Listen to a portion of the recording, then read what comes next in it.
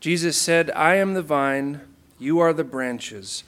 He who abides in me and I in him, he it is that bears much fruit." In the name of the living and true God, the Father, the Son, and the Holy Ghost. Amen. I woke up the other day with a terrible fright. It was the realization that I am a middle-aged man.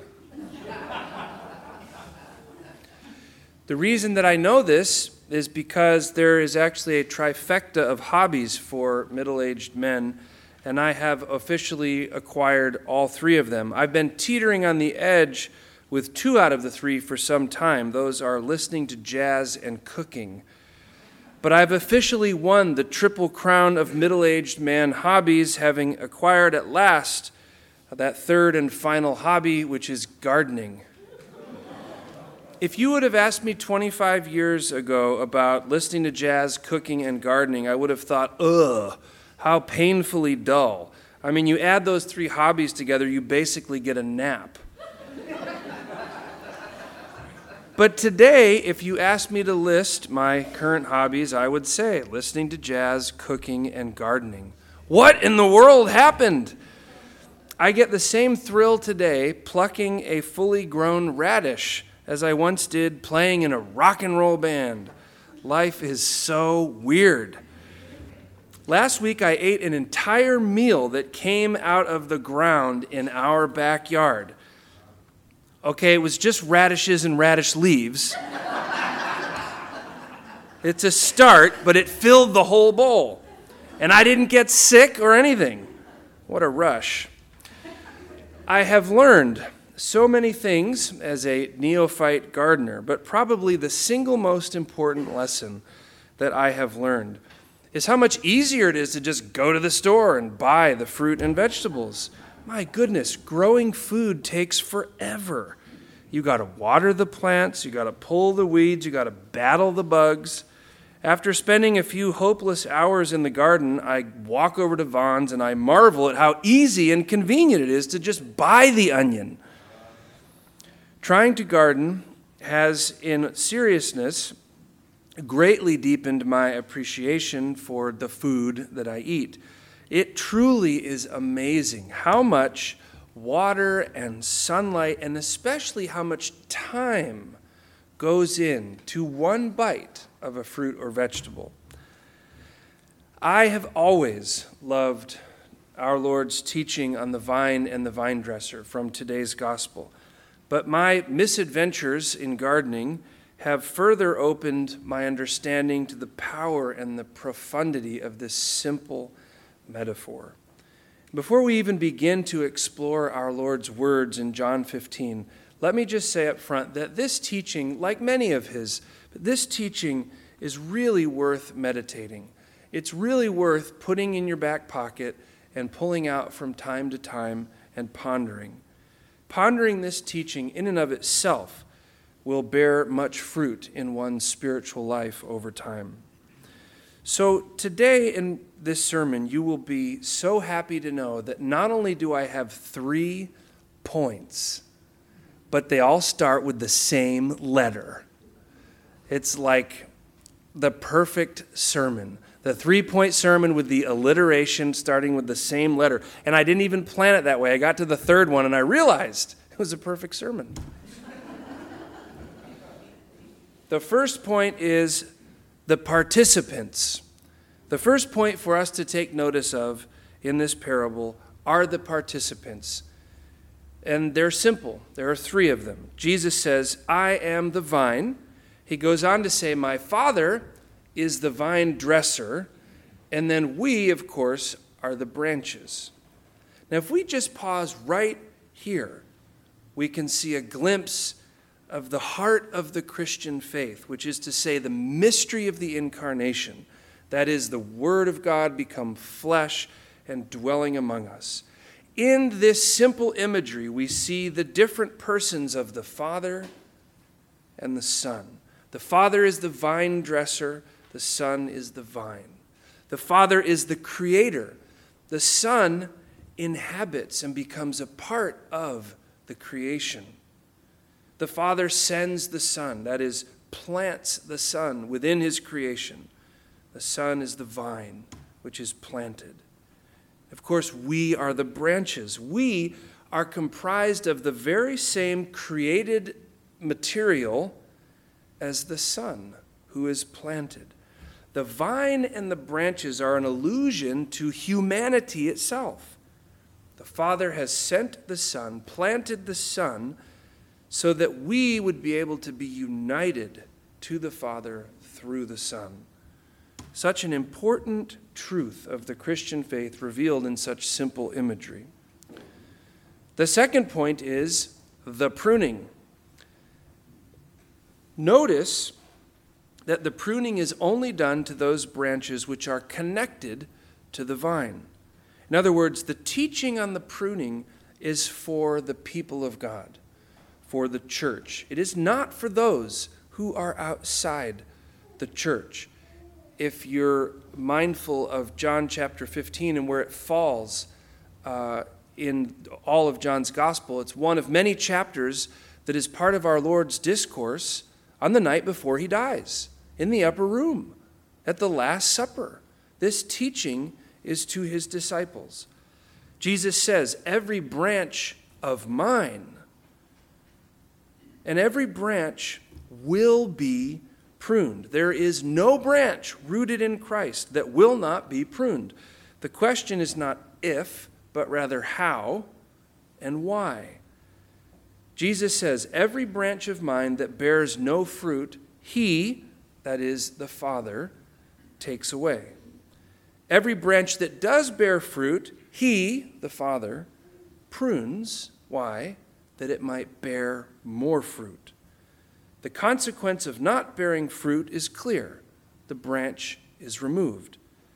The consequence of bearing fruit is also clear. That branch is carefully pruned so that it will bear more fruit. I went to a free class on pruning fruit trees a few weeks ago. Our fruit trees in the back are totally overgrown, and I came home after the class and tried to prune them and ended up with just like a bundle of sticks coming out of the ground. No foliage left on them at all. It's like when I try to trim my beard. I go a little bit here, and then it's a little bit here. Ooh, I got to balance it out. And eventually there's no beard left, which is why I don't trim my beard. And we learned at the free class on pruning fruit trees, something that probably, if you're a gardener, you know this, that the smaller twigs are taken away in order to focus the energy of the tree towards those shoots that are producing healthy fruit. See how our Lord's pruning of us is done out of a deep love for us. As we grow in our spiritual life as Christians, we can expect to experience pruning from God the Father. Not because God is displeased with us or disgusted with us or wants us to hurt or suffer, or God forbid, because he's vengeful and spiteful. No, it is because he loves us and he cares for us and he wants us to be healthy and to bear fruit, to live up to the potential for which we have been created. So some questions to ponder on this point. Have you ever experienced, I'm sure you have, times of pruning in your life? At those times, what did you think about God's role, God's motivation in pruning your branches? Did the pruning ultimately result in the production of more spiritual fruit? If it did, you can be sure it was by the hand of the vine dresser, God the Father. Here again we find such an important truth of the Christian faith revealed in such simple imagery. The third point, the great thing about 3-point sermons is that you can sort of track, right? The third point means we're coming in for a landing, right? The third point is purpose. Notice in this parable, we see the primary purpose of the branch, and that is to bear fruit. Do we see our lives in the context of this purpose to bear fruit? Do we see our lives in the context of this mission and this calling? It's so simple. What is the purpose of an orange tree? To bear oranges. What is the purpose of a grapevine? To bear grapes. What is the purpose of a Christian? To bear fruit. And fruit exists for the health and well-being of others. Fruit exists to be given away, to be shared for the sake of others, to bless others, to give life to others. So it is that this is our purpose as Christians, to give ourselves away, to share ourselves for the sake of others, for the sake of Christ and his kingdom, to bless others, that others might have life. Furthermore, Jesus says, "By this my Father, the vine dresser, is glorified, that you bear much fruit."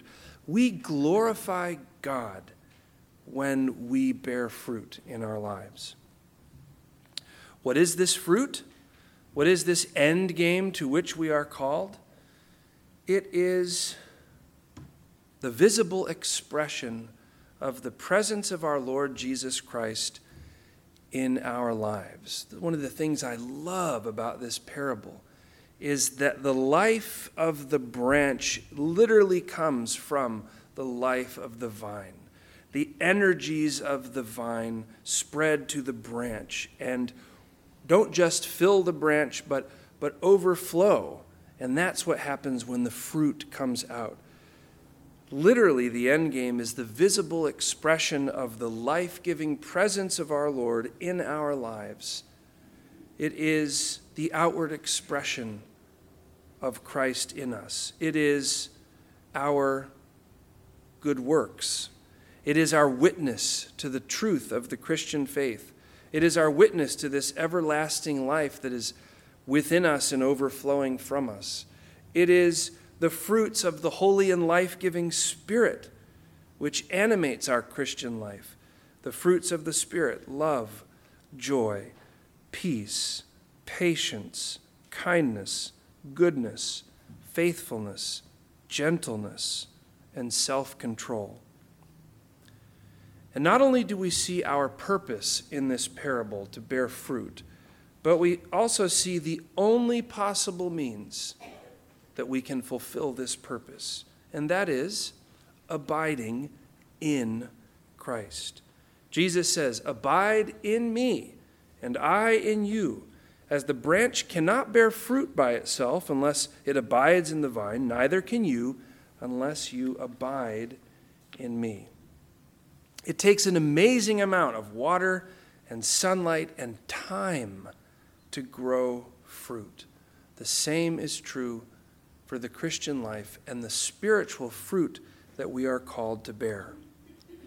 The only difference is that the Christian can't walk across the street to Vaughn's to go buy spiritual fruit, as much as we might like to do that. There is no shortcut in the spiritual life.